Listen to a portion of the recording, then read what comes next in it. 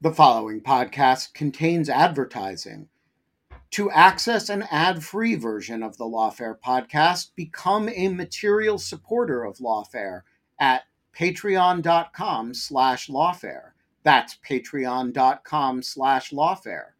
Also, check out Lawfare's other podcast offerings: Rational Security, Chatter, Lawfare No Bull, and The Aftermath. A lot can happen in 3 years, like a chatbot may be your new best friend. But what won't change? Needing health insurance. United Healthcare Tri-Term Medical Plans, underwritten by Golden Rule Insurance Company, offer flexible, budget-friendly coverage that lasts nearly 3 years in some states. Learn more at uh1.com.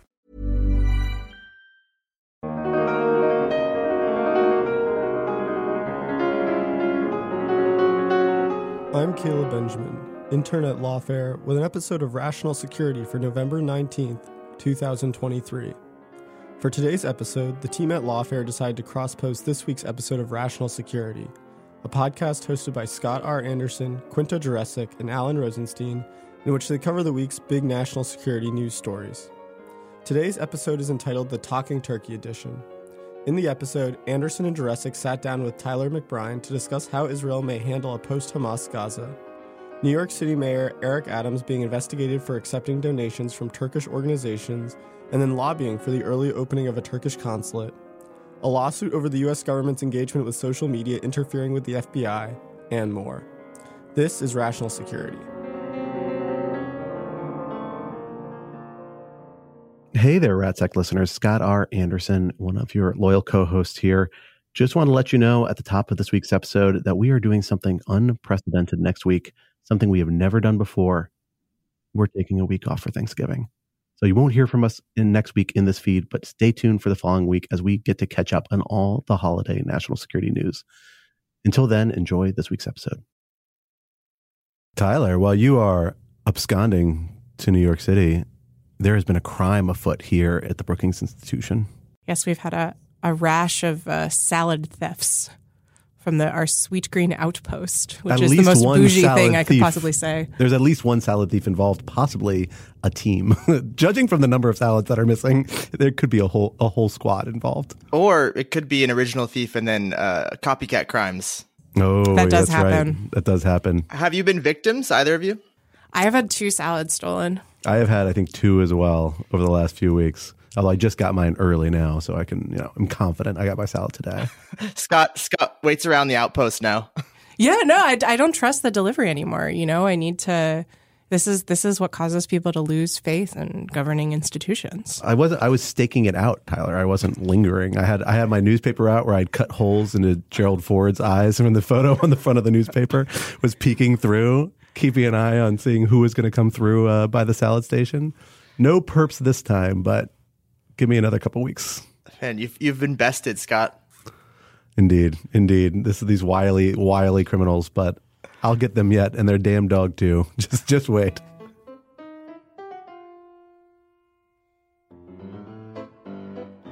Hello, everyone, and welcome back to Rational Security. I am your slightly more husky voice than usual on account of a small head cold co-host, Scott R. Anderson. Thrilled to be here IRL in the IRL studio, despite the public health risk, with one of my other regular co-hosts, Quinta Jurecic. Hello. And we are also thrilled to be joined by one of our regular non-co-hosts, but occasional guest hosts, Tyler McBride, managing editor of Lawfare. Tyler, thank you for joining us. Always good to be back, Quinta, and husky-voiced Scott. I only have you on when I'm husky-voiced. I don't know why. I think this is the third time this has worked out this way, and I'm thrilled. Is it me? I like to think. I think so. I think this. I like to think you. This is how you think I sound, and I don't ever want to change that impression. So I don't show up to the office when you're here in person, and when it's remote, I'm just only doing husky. That's just how we do. Well, we are thrilled to have you here for what we are calling, in honor of both the forthcoming holiday and one of our stories this week, the Talking Turkey edition of Rational Security. Because there have been some turkeys afoot in a number of regards, including at least one at issue in your fine city of New York, Tyler. And we're excited to talk it over with you.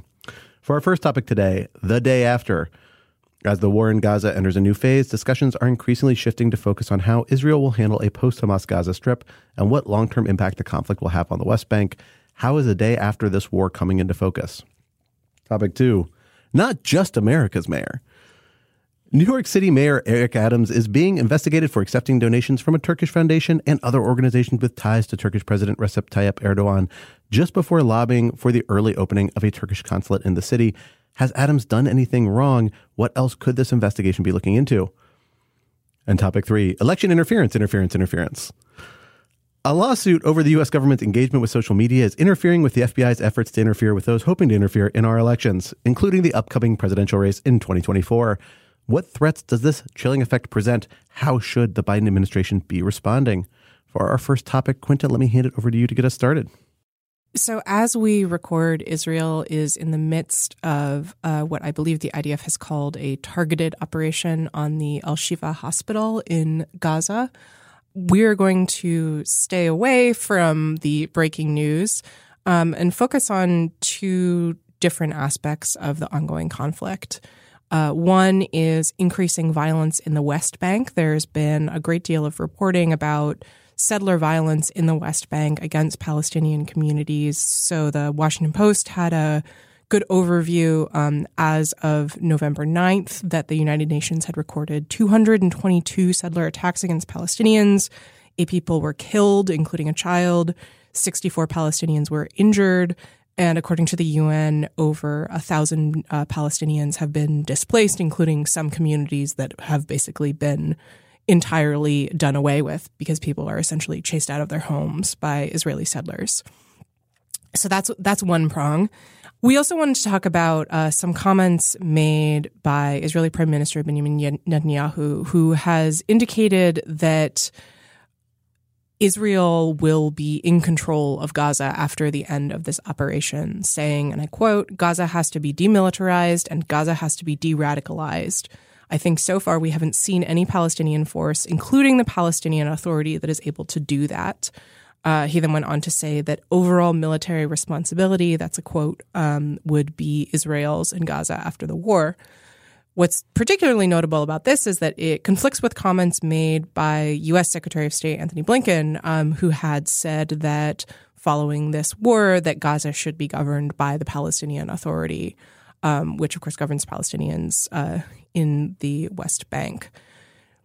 So these are 2 somewhat separate, but also quite interrelated in another sense issues. Scott, let me start with you on the Gaza issue. What did you make of Netanyahu's comments? And maybe if you could help kind of situate them in the history of Gaza and in the sort of international legal implications here. Sure. And I'll say I think there's actually less clear contradiction between the Blinken point and the Netanyahu point. It's really a matter of emphasis. Netanyahu is essentially saying, as I understand it, is that security responsibility for Gaza is going to have to be primarily Israeli moving forward. That is not actually that big a departure from what Gaza has been for most of the last 15 years, not to mention prior to that, but at least since the Israeli withdrawal. Gaza has been under substantial blockade. Israel has a very strong security border, controls what gets in and out on security grounds, obviously has launched a number of military operations in Gaza. So it's not clear what exactly that means, right? It could mean more of an occupation, which would put it more in tension with Blinken's statements, which would be Israeli troops patrolling the streets or, actually trying to exercise gate checks and things like that throughout the city and throughout the broader Gaza Strip. I kind of suspect it will not be that. I suspect that maybe they will, try and hold parts of particularly the northern Gaza Strip closest to Israeli settlements or Israeli communities, I should say, not settlements outside the Gaza Strip.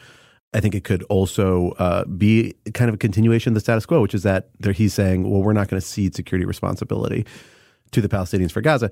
Israel never really has, nor has it really done so meaningfully for the West Bank. The Palestinian Authority plays a very strong role in policing and internal security, but external security and really any sort of meaningful sort of military capability is something that's not been on the table for the West Bank or the Palestinian Authority at any point moving forward.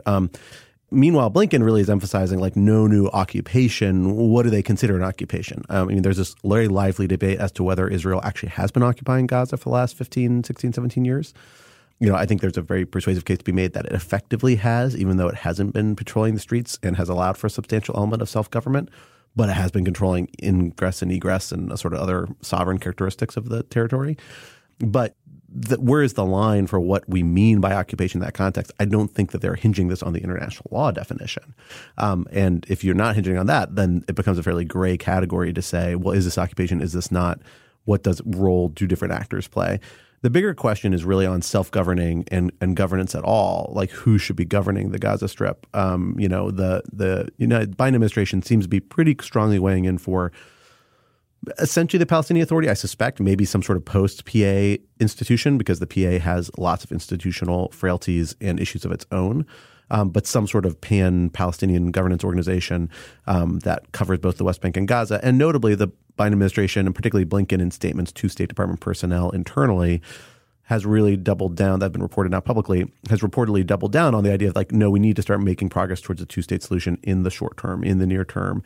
Doesn't need to wait for the end of this conflict. And so this could be seen as part of that. The problem is it's just not clear that that's actually a departure, how that departs from what the status quo was before this crisis, and how this actually moves things in any sort of productive direction.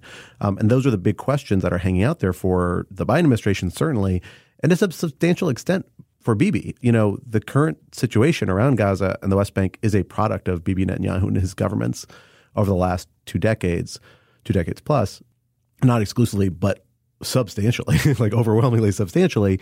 And it's not clear to me he's actually proposing that much of a change from the same strategy that he's been pursuing, which is essentially just trying to maintain the security conditions, keep Palestinians kind of cabined in a certain area where they can't threaten us. And the October 7th massacre, was a demonstration of the potential frailties of that position, but the fact that you will have shortcomings in your security situation, and that when you have a hostile population that you've antagonized very close to you, those kind of really, really tragic and awful consequences.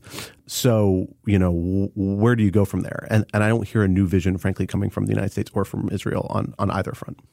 Yeah, I think, Scott, to your point of self-governance, I think one thing I've been thinking about is that even if Israel is able to achieve its stated goal of eradicating Hamas, which, as I think many people have pointed out, it's not entirely clear that that's even a viable goal, especially one to be achieved militarily at all. But even if they do achieve that goal, then there will clearly be a vacuum. And if not the Palestinian Authority, then who is left as an organized institution to fill that vacuum?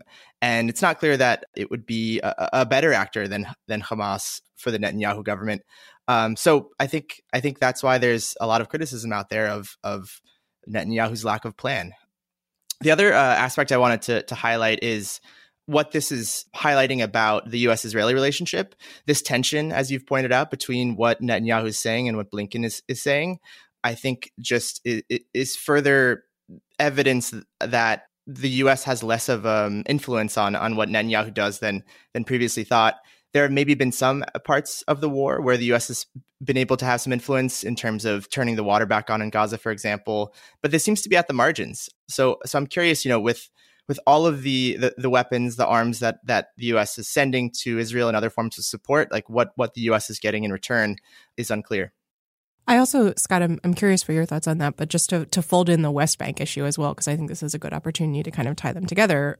The White House has reportedly been putting pressure on the Netanyahu government to itself put pressure on settlers to stop these violent attacks on Palestinians in the West Bank.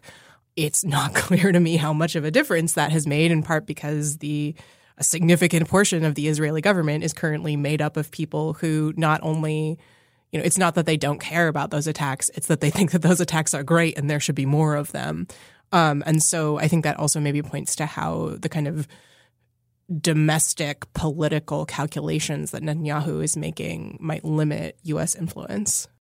Yeah, those are all really good questions. I mean, I do think it's clear that there is some influence the Biden administration has around tactics, perhaps the best way to think about small-scale things. So, look, we've seen the Israeli government genuinely modulate its tack in Gaza in the last few weeks, and it appears to correlate with increasing pressure from the Biden administration. Maybe they're not directly tied to each other, but my guess is that they probably are. So we've seen more openness to humanitarian corridors, to pauses in hostilities to allow people to evacuate, more sensitivity to, certain types of targets, particularly like health centers, even though Al-Shifa, Al-Quds, and other major hospital networks in Gaza are very openly accused by the Israelis of being major hubs of Hamas communications and leadership hubs, hiding underneath them in tunnels or otherwise kind of embedded within them. The Israelis have not directly targeted them with, the sorts of airstrikes we've seen against similar centers in the way that they have been willing to do in other spots. We've seen a ground operation taking place currently, I think as we're recording, against Al-Shifa Hospital. That is a very much more risky type of operation for Israeli troops, obviously, because you are going to be in tunnels and in hospitals with a lot of civilians around who may or may not be friendly, may see you as a threat and be scared of you, are in dire situations themselves. It is a really difficult situation, but the Israeli government is opting to go that route. It doesn't mean there aren't going to be civilian casualties. There almost certainly will be in substantial number. It's going to be a truly, truly horrific vision, but it is one that comes with cost for the Israeli government. And I think it's a sign that there are pressure points that are having some success. Are they having the success at the scale that people think is necessary to really curb the humanitarian situation? No, they're not.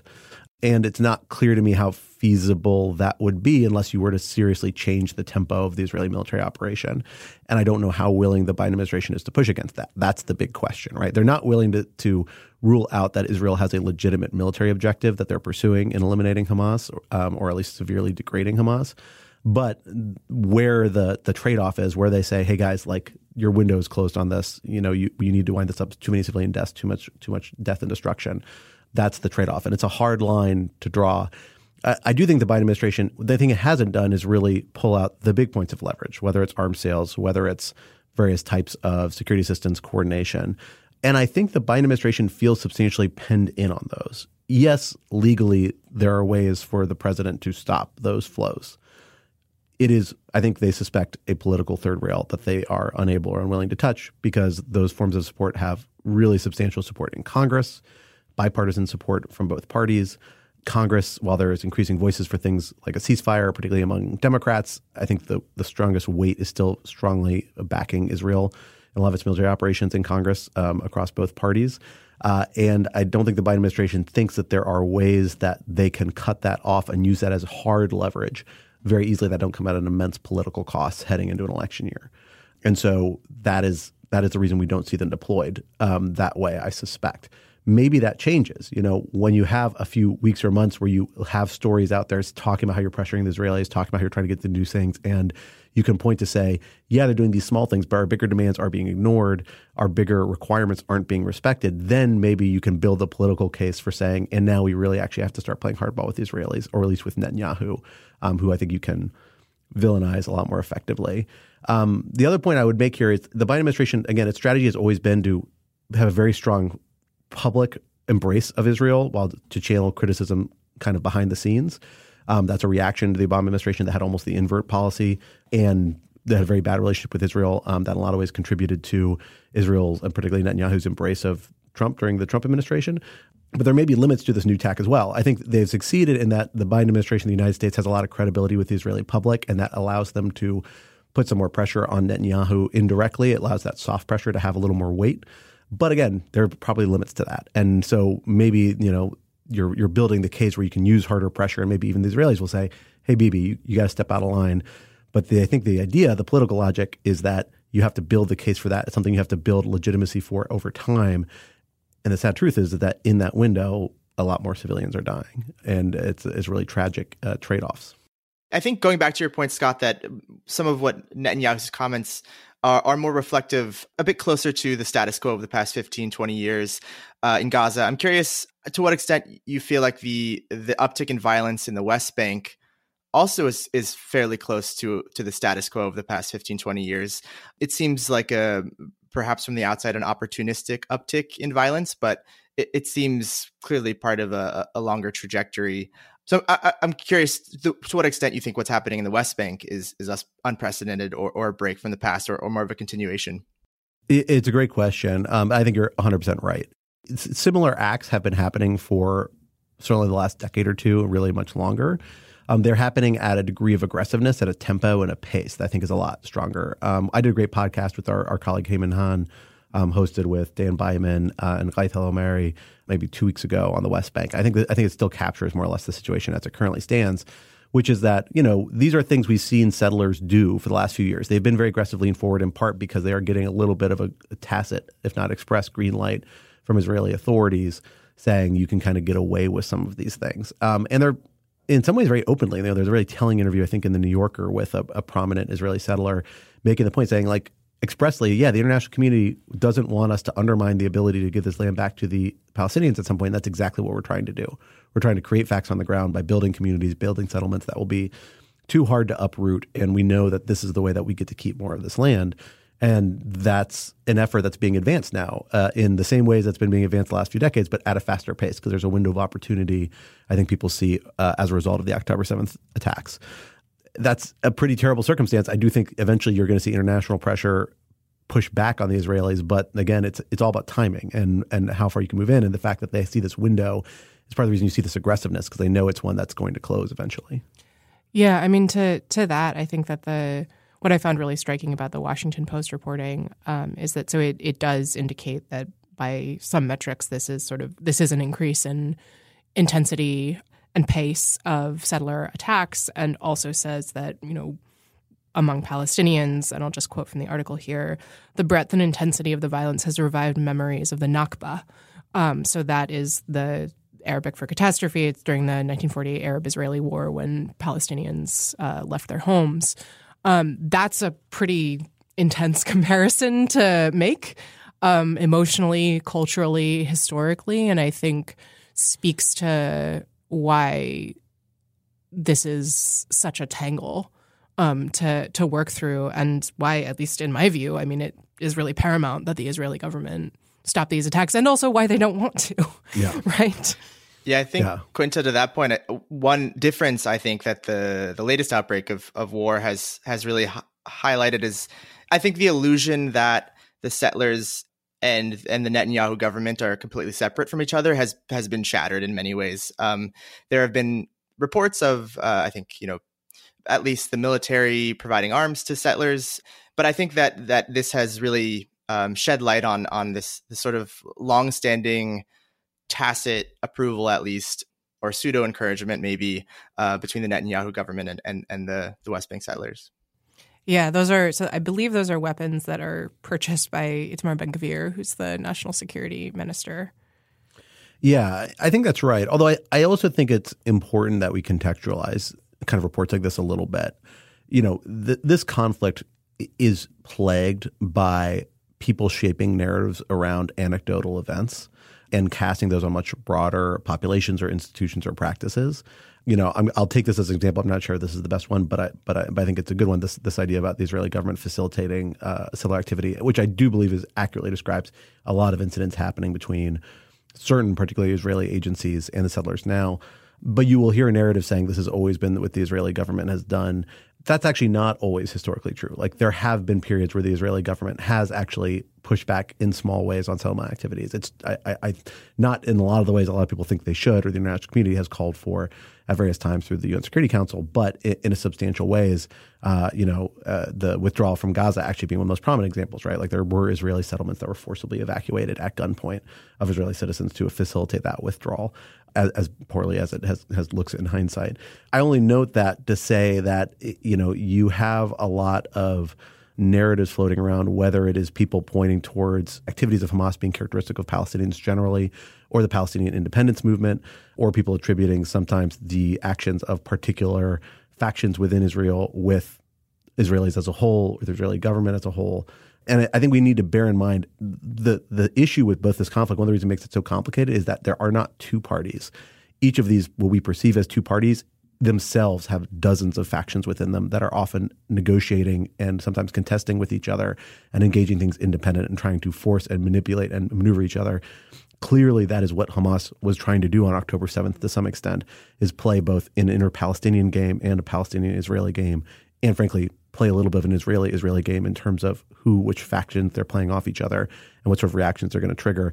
These sorts of multi-layer games, I want to push back against those sort of too broad narratives saying, like, this is something we can generalize to too broad a category. Not that you were trying to do that, but that's a temptation in this sort of conflict. And we see people doing that all the time, and it's a really dangerous practice.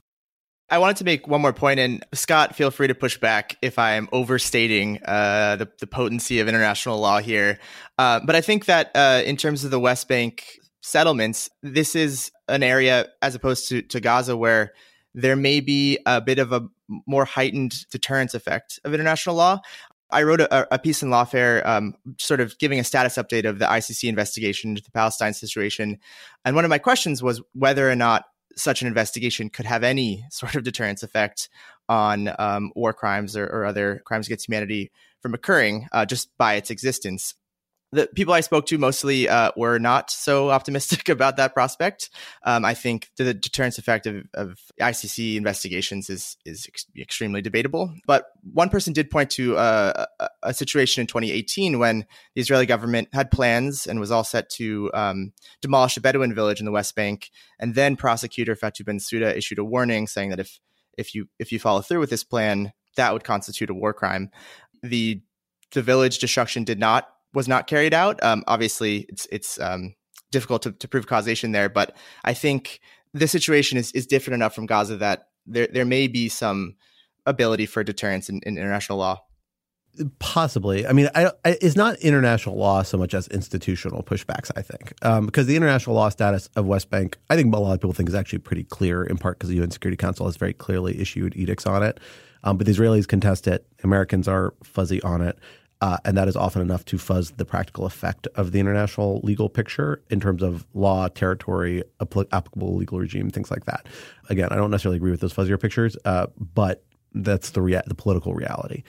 The real question is institutional pushback. Like the ICC has that sort of institutional hammer. It's a small hammer. I think it's one Israelis aren't terribly afraid of, but it can have certain impacts. And I think particularly in that case, it was a targeted high-profile incident, right? There are other hammers at play here. You could see economic sanctions imposed against settlers that sometimes people have proposed and talked about at some point in the 1990s, right? We have actually had like far right-wing Israeli Jewish terrorist groups like the Kahan group, like designated as terrorist groups in the United States and subject to sanctions the same way that Hamas or Al-Qaeda and other groups are. We see embargoes and boycotts and other things like that taking place, whether it's the Arab League boycott, which has been kind of a failure at this point, but exists for decades and decades, in opposition to the United States and a lot of other governments, whether you see, European hesitance to allow imports from the settlements or efforts to label settlement sort of imports, like all these things are real tools to break out there. And and they do have an impact, like on the economic viability of these communities, on the appeal of these communities, on Israel's willingness to abide by them. And that's why there's such a strong pushback and an effort to say, like, no, these are not wrong, whether it's lumping them in with things that are anti-Semitic, of which there are very real things in the world, but I think there is ways you can have anti-settlement laws that are not anti-Semitic, and I think a lot of European laws probably fit in that zone. Whether it is lots of different measures, or cutting off military assistance is another like hard lever, right? The problem is the political space to use those hard levers, the willingness to them, and the receptivity. Like the idea is like, is this what's going to make the difference? But I do think like aggressive, violent settlement activity is, if anything, the one thing that might push people over the edge. It may not be Americans. It probably will be Europeans first. But that's really before the Gaza conflict, where we saw the focus of, actual public policy initiatives meant to put economic pressure on Israel around their practices towards the Palestinians was around boycotts and embargoes around West Bank settlements. And again, I think that might be a spot where you begin to see those activities. And that's one thing the Israelis have as a weakness that people don't appreciate. Israelis they're a very cosmopolitan international people. Like many, many Israelis have family overseas. They travel overseas. They travel to Europe. They travel to the United States. And when you begin to see policies that impact their ability to do that, or that make it awkward to do that, or that impact their economic ties that they rely on outside, those are pressure points. I suspect as the window of kind of sympathy and good feeling after October 7th closes and drains a little bit and is worn down by the horrible civilian casualties in Gaza, you're going to see an increased focus on those measures from Europeans and others, unless you hear a real vision from the Israelis and their allies saying, here's how we're going to move forward to a better situation than we had before this crisis. And that's just the vision that we haven't heard yet. And speaking of that window, I think it should be said that I believe it was former Prime Minister Ehud Barak who said that he believed that window was 2 weeks. And that was about a week ago when he said that. So he wasn't very optimistic there we go. of the length. Clock is ticking. Quality sleep is essential. That's why the Sleep Number Smart Bed is designed for your ever-evolving sleep needs. Need a bed that's firmer or softer on either side? Helps you sleep at a comfortable temperature? Sleep Number Smart Beds let you individualize your comfort so you sleep better together. J.D. Power ranks Sleep Number #1 in customer satisfaction with mattresses purchased in-store. And now, save 50% on the Sleep Number Limited Edition Smart Bed for a limited time. For J.D. Power 2023 award information, visit jdpower.com/awards. Only at a Sleep Number store or sleepnumber.com. One size fits all seemed like a good idea for clothes. Nice dress. It's a t-shirt. Until you tried it on.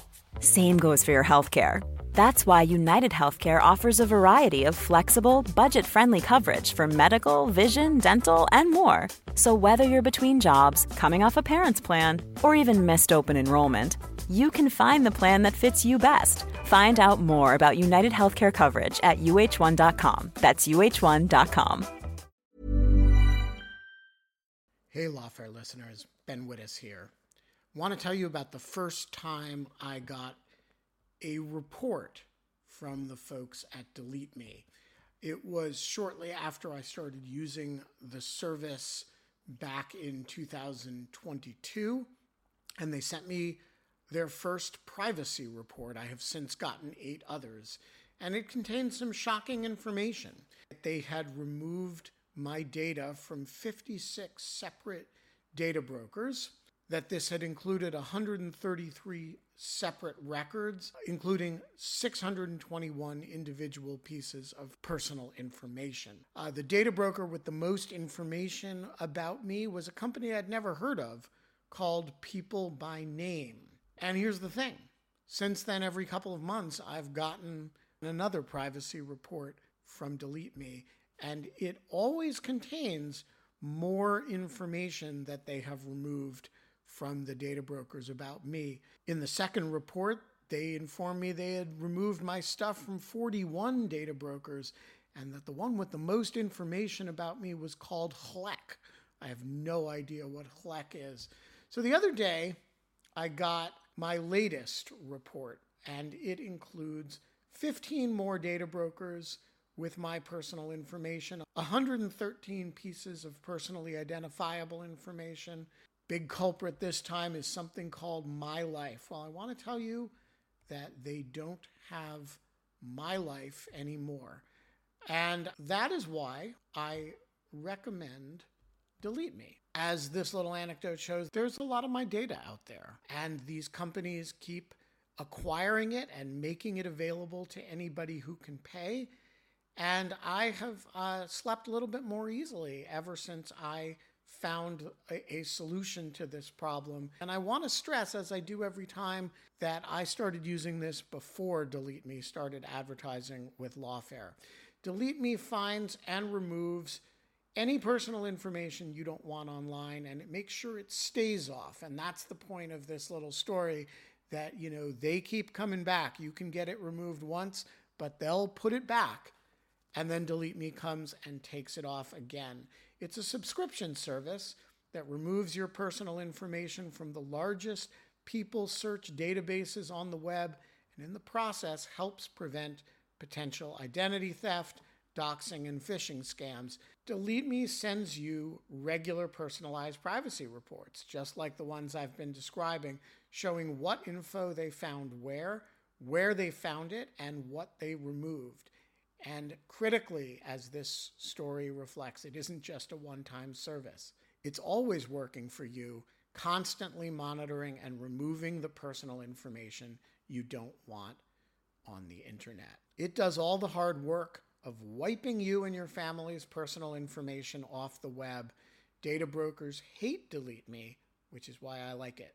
Your profile is no longer theirs to sell. So take control of your data and keep your private life private by signing up for Delete Me, now at a special discount for our listeners. Today, get 20% off your Delete Me plan when you go to joindeleteme.com/lawfare20 and use promo code lawfare20 at checkout. The only way to get 20% off is to go to joindeleteme.com/lawfare20 and enter code lawfare20 at checkout. That's joindeleteme.com/lawfare20, code lawfare20.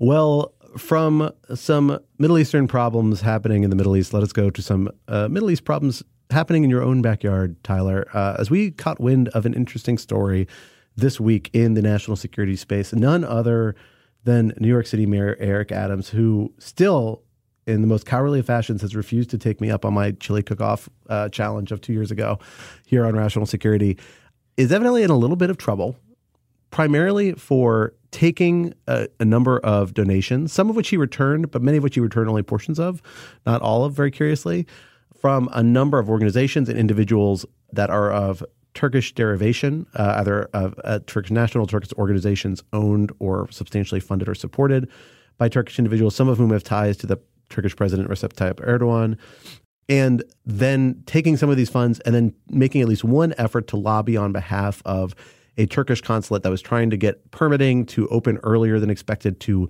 line up with a visit by Erdogan. And Adams apparently entered into an effort to get that approval in place. So his cell phones have been seized, as of the cell phones of his lead fundraiser, I believe. So they're looking at his communications. That's all we've seen so far. No one's actually made any accusations of wrongdoing against them as of yet. We heard these phones are being looked at, and we're seeing reports about these ties. As our local New Yorker, our native New Yorker, tell us how you feel about this, what this story, how it's resonating, and what you make of it. I just want to say I hope it's not a mistake to give a New Yorker a microphone and the space to talk about Eric Adams, because there is nothing more like catnip to New Yorker than Eric Adams gossip. First, I want to say, Quinta, never fear. There's obviously a New Jersey connection here. Well, New Jersey resident Eric Adams. Exactly. Yeah. As with any Eric Adams story, there's an obvious New Jersey nexus. I just want to highlight my favorite, one of my favorite parts of this predictably bizarre story, if it involves Eric Adams. There's a great New York City focused publication called The City, and they reached out to three of the donors from the Turkin Foundation.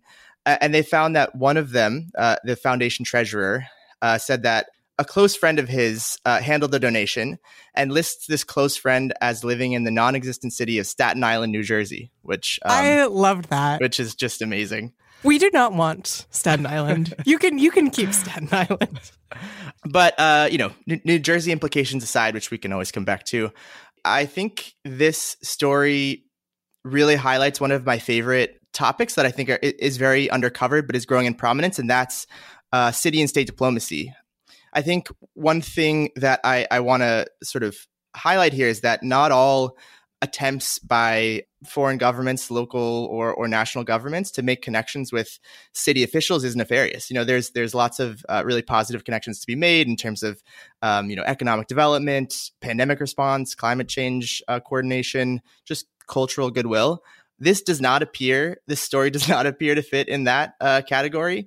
I think one distinction you can make is, whether a city seems to be establishing connections with a foreign entity, local government, sort of in a systemic way or in a sort of ad hoc cult of personality way. So I think in the former category, you can look at an example like Phoenix, Arizona has, decades long efforts to establish ties with Taipei, Taiwan, and that has occurred across political cycles. It has led to economic cooperation. This seems to be quite tied to Eric Adams and his connections with foundations and other entities that have Turkish ties back when he was the borough president of Brooklyn, which is a largely ceremonial role, as a lot of the reporting points out. So I think we are right to be skeptical and critical of this case of city and state diplomacy. And I put diplomacy in quotes there. Yeah, I have to say that was like such a careful and interesting response to something that is ultimately just foundationally completely absurd. I'm on my best behavior.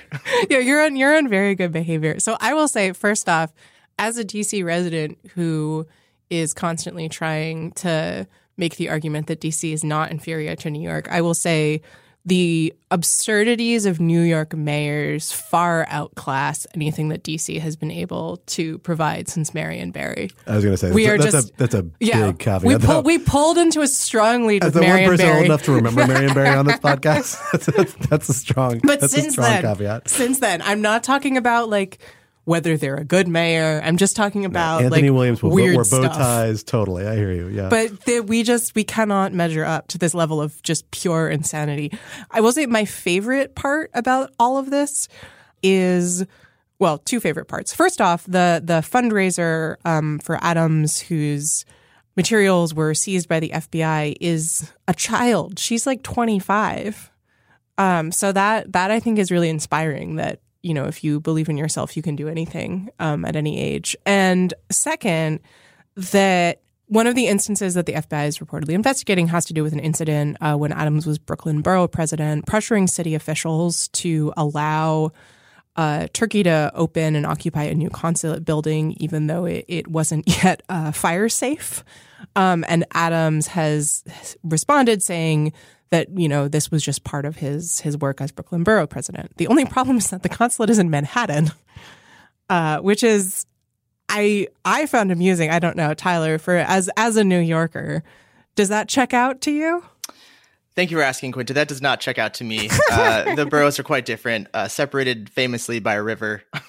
There is a river in between. But I think the other aspect that maybe throws water on Eric Adams' story there is the timing. I believe he only pushed on the fire department when he won the Democratic primary, which essentially was the mayoral election. So he made that request not quite as Brooklyn borough president, but as essentially mayor-elect, which carries considerable more clout than Brooklyn borough president does.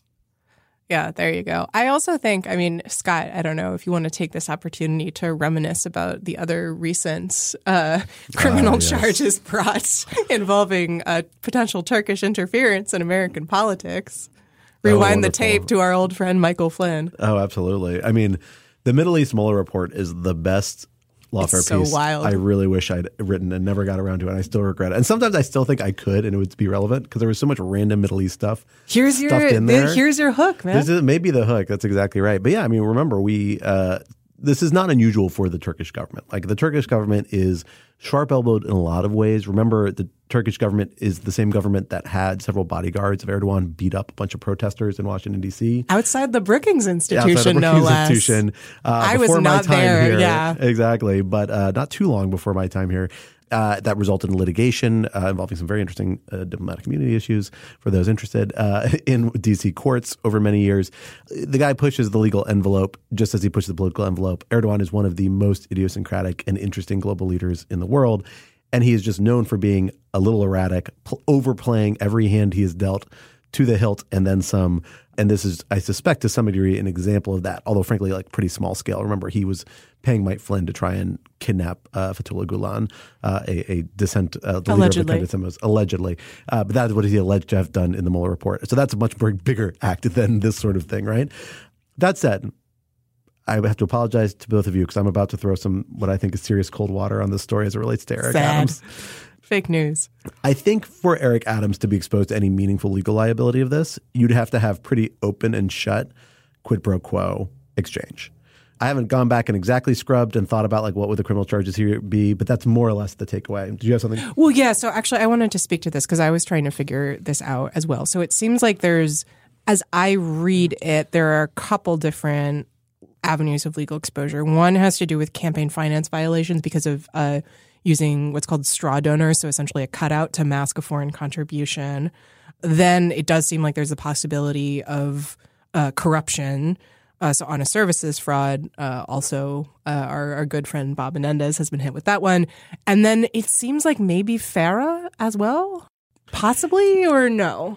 Possibly, I think. But again, all this comes down to Adams' direct individual knowledge of the relationship between these funds, these organizations, and Erdogan, and an understanding that these funds are coming from the Turkish government, right?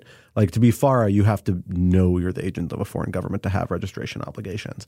To commit campaign finance violations, you have to have reason to know to know or have reason to know. I don't know what the exact standard is, but if there's a negligence violations there, you have to know or have reason to know that these funds were actually coming from a foreign government or other prohibited source, right? And you need a quid pro quo, so knowledge that you are doing something in exchange for getting this. The fact that they've taken Eric Adams' phone, to me, does not mean that they have that knowledge. It means they're looking into it, which would be a responsible thing to do, as with his campaign finance person. This also doesn't strike me as the thing, though, that like necessarily says he did, because if he has relationships with a bunch of, you know, Turkish citizens or Turkish residents and business owners and organizations that operate in New York, which is not surprising for him to do, there's policy reasons he could say, hey, let's do the Turkish government a favor and open this consulate early, not related to those donations, right? I mean, New York, remember, is a city of diplomats. So there's all sorts of relationships between national governments and the New York mayor's office and the city more generally. And you engage with them in lots of different ways that are very legitimate city business. I'm not sure that happened here. Like, this is a little skeezy. It strikes me as potentially a little skeezy, particularly because it's a fire hazard, which you don't want generally. We've seen a real rash of fires and random gas explosions in New York the last few years. We don't need more of those. That doesn't mean it's good policy. But, you know, it's not the sort of thing that I think can only be explained by a, you know, direct line from Erdogan. And if it were, this would be kind of small potatoes, like of Erdogan, like forcing a bunch of money to do an early opening of this sort of thing through these campaign donations. In my mind, it seems much more likely that, you know, Turkish government has relationship with a bunch of organizations, individuals who live in New York, who are from Turkey, have ties to Turkey, and they are people whose views are supposed to be represented through the city government, and they're lobbying on his behalf, and they happen to give money to Eric Adams. But without a closer nexus, it's not there. We could be wrong. Like maybe Eric Adams is texting Erdogan and saying, hey, man, $10,000, throw it my way, which is the size of money we're talking about, which is probably and then he sends back dubious. the thumbs up emoji. Yeah, exactly. The thumbs up emoji with a winky face, right? Like then we're there. But until you get that sort of direct knowledge, I kind of suspect they're not looking into it. What they are interested in, I suspect, is looking for people who are doing this on behalf of the Turkish government without Eric Adams knowing about it. And so they're going to want the communications between those people and Eric Adams and his fundraiser because they will be relevant to the prosecution of those people. So there's a reason why, you know, they may want Eric Adams' phone, even if he's not a target of the investigation, so to speak, even if they don't have reason to think he's engaged in criminal activity, because that's going to be relevant to establishing those people as FARA violators or campaign finance violators, because they may be easier to show they have direct knowledge this money is actually coming from the Turkish government. And there's a conscious effort to kind of crack down on that now since the 2016 election in a variety of regards, including ramping up FARA enforcement. I will say one of the things I wondered about in the reporting about the seizure of Adams's phones is that the New York Times report is not that, you know, the FBI showed up, knocked on the door, asked to see the phone, mayor's office handed it over. It's that the agents stopped Adams after an event, asked his security detail to step away, got into the SUV, and then took his devices away, which is pretty aggressive and I don't know, but makes me wonder if there was some concern on the Bureau's part that if they just reached out saying, hey, can we take a look at this, that shenanigans might have occurred. I totally believe that's a possible explanation. I also totally believe that FBI agents live in New York and probably have skeptical views of Eric Adams and might take an opportunity to say, we don't know what this guy's going to do. Let's just do this in a way that but he's pro-cop. A wild card without having evidence. Yeah, I mean, former cop. It's in exactly. It's in the gray area that I think that I'm not sure I would read that as a clear sign they're worried about something in a serious way as opposed to kind of a precautionary prophylactic way. It's well within FBI's like zone of discretion, and particularly to be clear, the investigatory agents to take that sort of approach, as I understand it. So like, I just wouldn't read too much into that. But you're right. I mean, like, if you're putting all the different little facts we have on a scale, that is one that's on the side of the scale that says maybe Eric Adams is in trouble. But I think it's a very small piece. It's the FBI. What is it, Tyler? They want a seat at the table of success. Exactly. Well, I have a few points. The first being, and I think the entire city of New York would agree with me in that, Scott, you are no fun, first of all. Confirmed. And second of all, to shift away from legal exposure to kind of, I think, broader national security questions, I think another thing this story highlights, not only I think are some of the national security vulnerabilities that exist at the city and local level, not just in New York, which is a major, international city, but in smaller cities, I think the State Department is getting wise to some of these vulnerabilities. Earlier this year, they established a subnational diplomacy unit within state for the first time ever, mimicking other countries and sort of a recognition that we're lagging behind in this area. You also saw, I believe, the State Department issued a notice 2 years ago saying that U.S.-based Chinese officials actually have to disclose their meetings with U.S. local governments. So I think there's just this growing recognition that there's a lot happening at the city and state level that the federal government would like to be more aware of. And then the last point I want to make, and this is a bit of conjecture, but I think if we think that Eric Adams has larger political aspirations, which I think is maybe safe to say. He may be shooting himself in the foot here. Say he's not accused of any wrongdoing. He's not convicted of any wrongdoing. There is a sort of pattern among international mayors that sort of the more global ambitions a mayor has, the less political success they have domestically. So there's a few high profile examples of this. Mayor Hidalgo in Paris. She was known for establishing ties with foreign governments and creating personal ties with foreign mayors. She got destroyed in the French primaries when she sought higher office. Similarly, a mayor of Buenos Aires established a global committee of mayors. He got crushed when he tried to seek higher office. So, Eric Adams, I think sound political advice is to get your house in order and focus on the issues at hand. I think there can be a perception when mayors try to look beyond the borders of the country that they're detached from local issues. I think Eric Adams has bigger problems than that as well. But it's an interesting, I think, pattern that you see often with so-called global mayors. So our last topic, election interference. Stop me when I have too many interferences. I think you got it. Okay, Maybe one more for good measure. Interference. Thank you. NBC News recently reported that, quote, a once robust alliance of federal agencies, tech companies, election officials, and researchers that work together to thwart foreign propaganda and disinformation has fragmented after years of sustained Republican attacks. They pointed to a few specific cases, the most recent being that it seems that these regular briefings by the FBI's Foreign Influence Task Force with social media companies about Russian, Iranian, and Chinese influence campaigns have ceased after a few court cases, which we can get into. But NBC News also highlights a few other coordination efforts that have also ceased or been significantly wound down after Republican attacks. One being activities by the Cybersecurity and Infrastructure Security Agency, CISA, which has also halted outreach to Silicon Valley firms. And then another high-profile example, I think that many of our listeners will be familiar with, was when last year, DHS shut down its disinformation board after widespread harassment of the head of the board and other attacks. So, Quinta, I wanted to go to you first to walk us through some of the rulings that have hamstrung these FBI briefing efforts and a bit of the background of those cases. So I think what's important to understand here is that this is what we in the business call a chilling effect, legally speaking. So there is exactly. It is kind of cold in this room, actually. There is ongoing litigation, which listeners may have heard about. I think we may even have discussed it before on national security.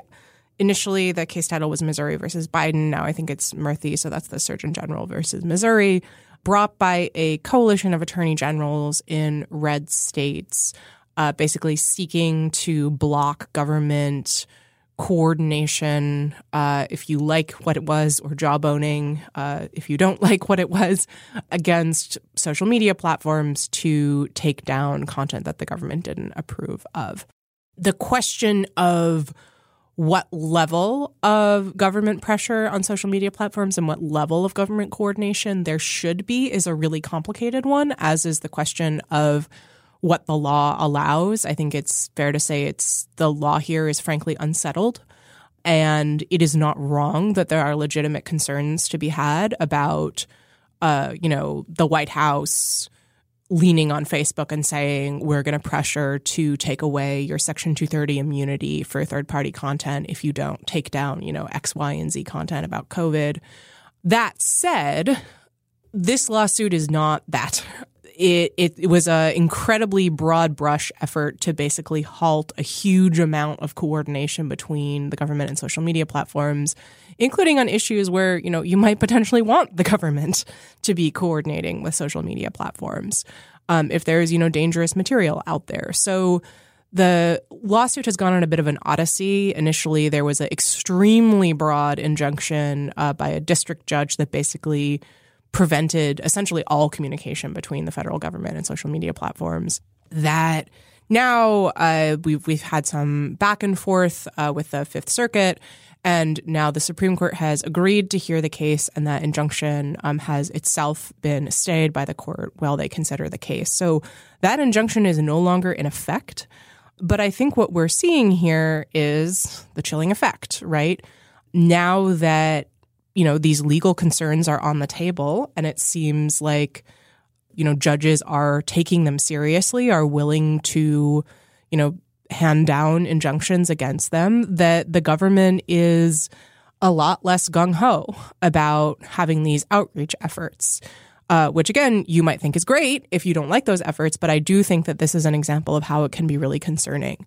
We have seen since 2016 really an increase in efforts to coordinate between the government and social media platforms on, to try to counter election disinformation, including foreign interference. And what this article in NBC is describing is basically that the government doesn't want to do that anymore. And that's going to be a huge problem. And I think it's important to understand that, this is a success for a sustained right-wing effort to use legal and political pressure on social media companies, on arms of the government that do this kind of work, including, as you say, CISA, on private researchers who coordinate with both the government and platforms to basically get these people to stop doing their work. It has taken the form not only of the Missouri versus Biden litigation, but also by private litigation against some of those private researchers and by a blizzard of subpoenas sent out by Jim Jordan's Weaponization of Government Committee. And I find all of this really concerning. I worry that it means that we're going into 2024 with our hands tied behind our back at a time when the platforms have walked away from a lot of the investments that they'd made in trust and safety capabilities. And so I worry that 2024 is going to be kind of a zoo from the perspective of the information environment. I agree with all of that. Let me put, though, in context what I think is happening here and part of this reaction, because I actually think this is kind of an institutional moment perspective. So I forget it was in Ray's testimony or some of the coverage in FBI statement, but the sources informing this, I think it's a NBC report, said essentially that a big barrier is that all of the FBI's interactions with social media companies are being subjected to Justice Department legal review. So they basically have to coordinate with lawyers before they go and do these sorts of things. First off, I will say as a former government agency lawyer, this is the sort of thing that policy people say when they are angry at their lawyers and angry at the fact that they have to talk to their lawyers. They always blame the lawyers, even though often it may be as simple as the lawyer saying, yeah, just keep me in the loop, keep me copied. But it makes them nervous to have lawyers involved. And so that has a chilling effect. That's unfortunate, but that is just a reality of government and frankly, like corporations and everybody else. Like nobody likes dealing with lawyers. Lawyers make people nervous. It may also speak to tensions between the FBI and the Justice Department, Absolutely. Which are very real and very present. Absolutely. Exactly the next thing I was going to say. That is also an additional layer of this complication. But in this case, we have to remind this is a case where these issues are actively on appeal before the Supreme Court and subject to ongoing litigation. That is a case where the Justice Department is going to be super, super conservative, and that you probably will have a high enough level buy-in that the litigation equities of the department are likely to outweigh, particularly, frankly, this far out from 2024, and this far from any other sort of like national election of note, other than the election we just had, which was just really relevant for Virginia and a few other places that have off-year elections. Those equities are likely to outweigh, but that posture is likely to be somewhat temporary. Like ideally, you're going to get the Supreme Court to rule on this. I don't know if the government has moved for expedited hearing. I don't think they have, actually. I don't think so. Which is interesting in and of itself. Like that might be reflective of the fact that they want to build their case and think about the way of approaching it. That's kind of interesting in and of itself. Because like Quinta noted, like in this complaint, or not the complaint, in the district court opinion that lays out all the complaints leveled, 90% of it is kind of nonsense, but there's like 10% you're like, oh man, hey, White House guy, you really shouldn't have done this. This was very stupid. And like, is it violate the First Amendment? There's an open question there, but it doesn't seem appropriate. It doesn't seem great, like where he's cussing out social media people and threatening to do things, right? So there's some like bad behavior in here. And that's a posture where the government's going to say, all right, well, now we have to draw a line and figure out strategically like what we concede, what we don't, how we do a line drawing exercise, how we think this fits with Justice Kavanaugh, Justice Barrett, all the new justices we have on board. It might be more amenable to this. Just KBJ, I don't think they're worried about, but who knows? There's an issue where actually I could see her actually having some concerns because she takes First Amendment issues seriously. Again, around that 10% of like, or maybe less 5% of actual bad things. So hopefully this is a more temporary institutional posture. This is not the FBI saying, hey, we're not going to do this between now and 2024. It's more them saying, hey, while this is actively awaiting litigation for the Supreme Court, we're going to have to be super conservative. And those equities will shift in time. Like as you get closer to the election, if the Supreme Court doesn't rule on this, as you get closer to like major incidents, the FBI will have more equity and credibility to push back against some of these restrictions, and it'll get elevated in DOJ, and DOJ will say, maybe we'll take the litigation risk at this point. But that's the sort of calculus I think is behind this. Like I said, I don't think it's a secular shift. I think it is a very context-specific posture that the Justice Department is assuming. I think that is fair. What I would point to, though, is the rollback of CISA's efforts to coordinate with tech companies, which I think is really notable and is one of the major threads in this article because CISA's work was very prominent in 2020. I think it's an example of not job owning, or at least, much more sort of careful, limited coordination with tech companies. The agency did a lot of sort of public outreach issues. And now it seems like it's rolling back at least some of that work. And I worry that is because of the political climate. I mean, if listeners recall, Chris Krebs, who was the head of CISA under Trump, was fired by Trump for saying publicly that the 2020 election had been secure. And so I think that in every individual instance, there are understandable institutional equities at play here that may be leading to this pullback. But I do worry that if you zoom out a little, the broader picture is concerning in terms of what it means for the readiness of the government to make sure that everyone has good information around the election. Yeah, I guess I wanted to sort of zoom out and describe just how frustrating it is to read this, because I think if you look at countries who are known to be strong in this area being combating election interference from abroad, everything that it seems that Republicans are attacking or attempting to dismantle are best practices from those countries that they're pointing to. So a few years ago, I worked on two case studies, one in Sweden, one in Estonia, about combating election disinformation, and we highlighted those countries because they were fairly good at it, and they both use this sort of buzzword of a whole of society approach. And whether or not they actually embodied this whole of society approach, I think the deployment of that term is at least a recognition that this is a cross-cutting issue, cutting across government and industry and civil society, and to sever or to silo, those elements once again, I think is such a reversal. It's several steps back, or it's a backing away of best practices. One of the few best practices or strategies that people who study this know to be effective in combating a disinformation. So I also sort of, and Quentin Scott, feel free to push back if this is not a really apt analogy, but to me, I was also getting echoes of the ERIC saga earlier this year, the Electronic Registration Information Center, which is my understanding is sort of a shared function between states that a lot of Republican states have opted out of. And then after opting out of it, they realized just how essential of a function it was, and have since scrambled to sort of put back together an ersatz version of it. So it's very frustrating to see these things, the few kind of election integrity strategies we know to work, be directly attacked and dismantled, only to be then reinstituted in a much weaker version. Yeah, I think that's right. I mean, and the irony of the ERIC situation is that the whole point of ERIC was to make sure that states can cross-reference election registration with each other so that you can't vote in two states at once, which, if you take right-wing concerns about voter fraud seriously, is exactly what they're trying to avoid in the first place, which I think just shows how disconnected from reality this whole thing is. Well, folks, that brings us to the end of our time for conversation today, but this would not be Rational Security if we did not leave you with some object lessons to ponder over in the week to come. Quinta, what do you have for us this week? So I believe I recommended some fiction last week, and I'm going to do it again because I'm on a tear. There's a semi-new novel out by Lauren Groff, who I think is a sort of has obtained a wide degree of recognition for her work. She wrote Fates and Furies, which is also excellent.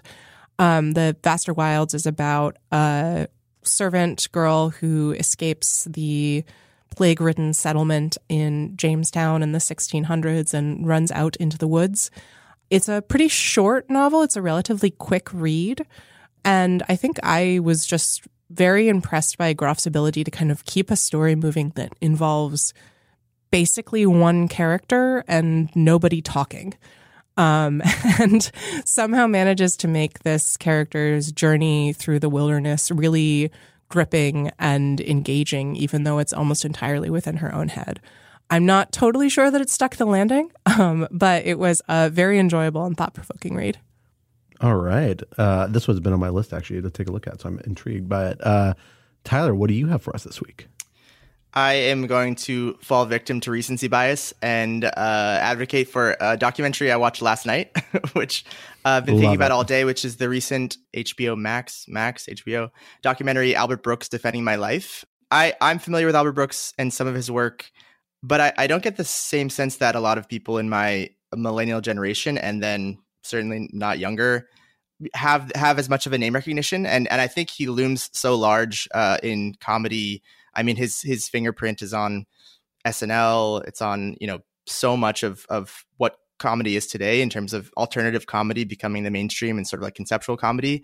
And I didn't realize. It's also really crazy that he was in this high school drama class with Rob Reiner, Richard Dreyfuss. The movie is he's being interviewed by Rob Reiner, who's a lifelong friend. It's fantastic. It's really good. I really want to check this out. I feel like these retrospectives, I'm not a movie star person. I really do not watch a lot of movies or TV and don't follow celebrity things at all. But I watched the Val Kilmer documentary, which I thought was amazing. I think I recommended on RatSec before.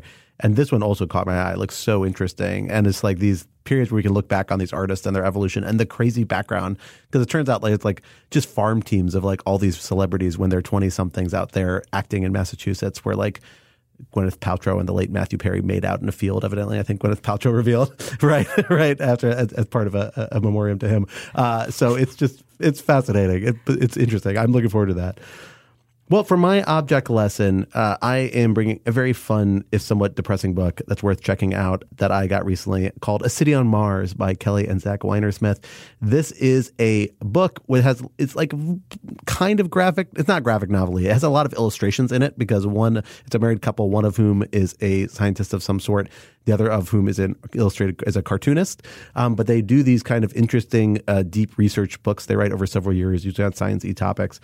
And this one is all about space colonization, a topic that is very close to my heart and that I'm a giant nerd about, and space travel.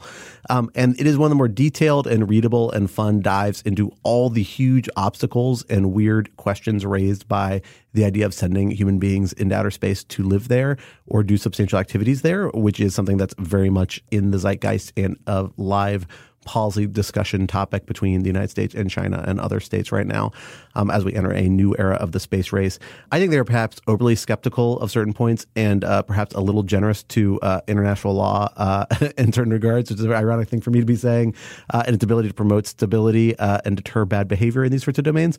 But it's a fascinating read. I think a great thing that pulls together a lot of science, a lot of law, a lot of politics, a lot of history in a very digestible way. And I can't recommend it enough. I've really enjoyed plowing through it in the last 72 hours or so. And I'm about 3/4 of the way through. So I don't know about the last quarter. Maybe it really drops off, but we'll find out. Don't hold me to account if it does. Well, folks, that brings us to the end of this week's episode. Rational Security is, of course, a production of Lawfare, so be sure to visit us at lawfaremedia.org. Visit our show page with links to past episodes. Visit there for our written work and the written work of other Lawfare contributors, and find information there on Lawfare's other phenomenal podcast series. While you're at it, be sure to follow us on Twitter at RATL Security, on X at RATL Security, and be sure to leave a rating or review wherever you might be listening. And sign up to become a material supporter of Lawfare on Patreon for an ad-free version of this podcast and other special benefits. For details, visit lawfaremedia.org/support. Our audio engineer and producer this week was Noam Osband of Goat Rodeo, and our music, as always, was performed by Sophia Yan, and we are once again edited by the wonderful Jen Patja Howell. On behalf of my co-host Quinta and our special guest Tyler McBrien, I am Scott R. Anderson, and we will talk to you next week. Till then, goodbye.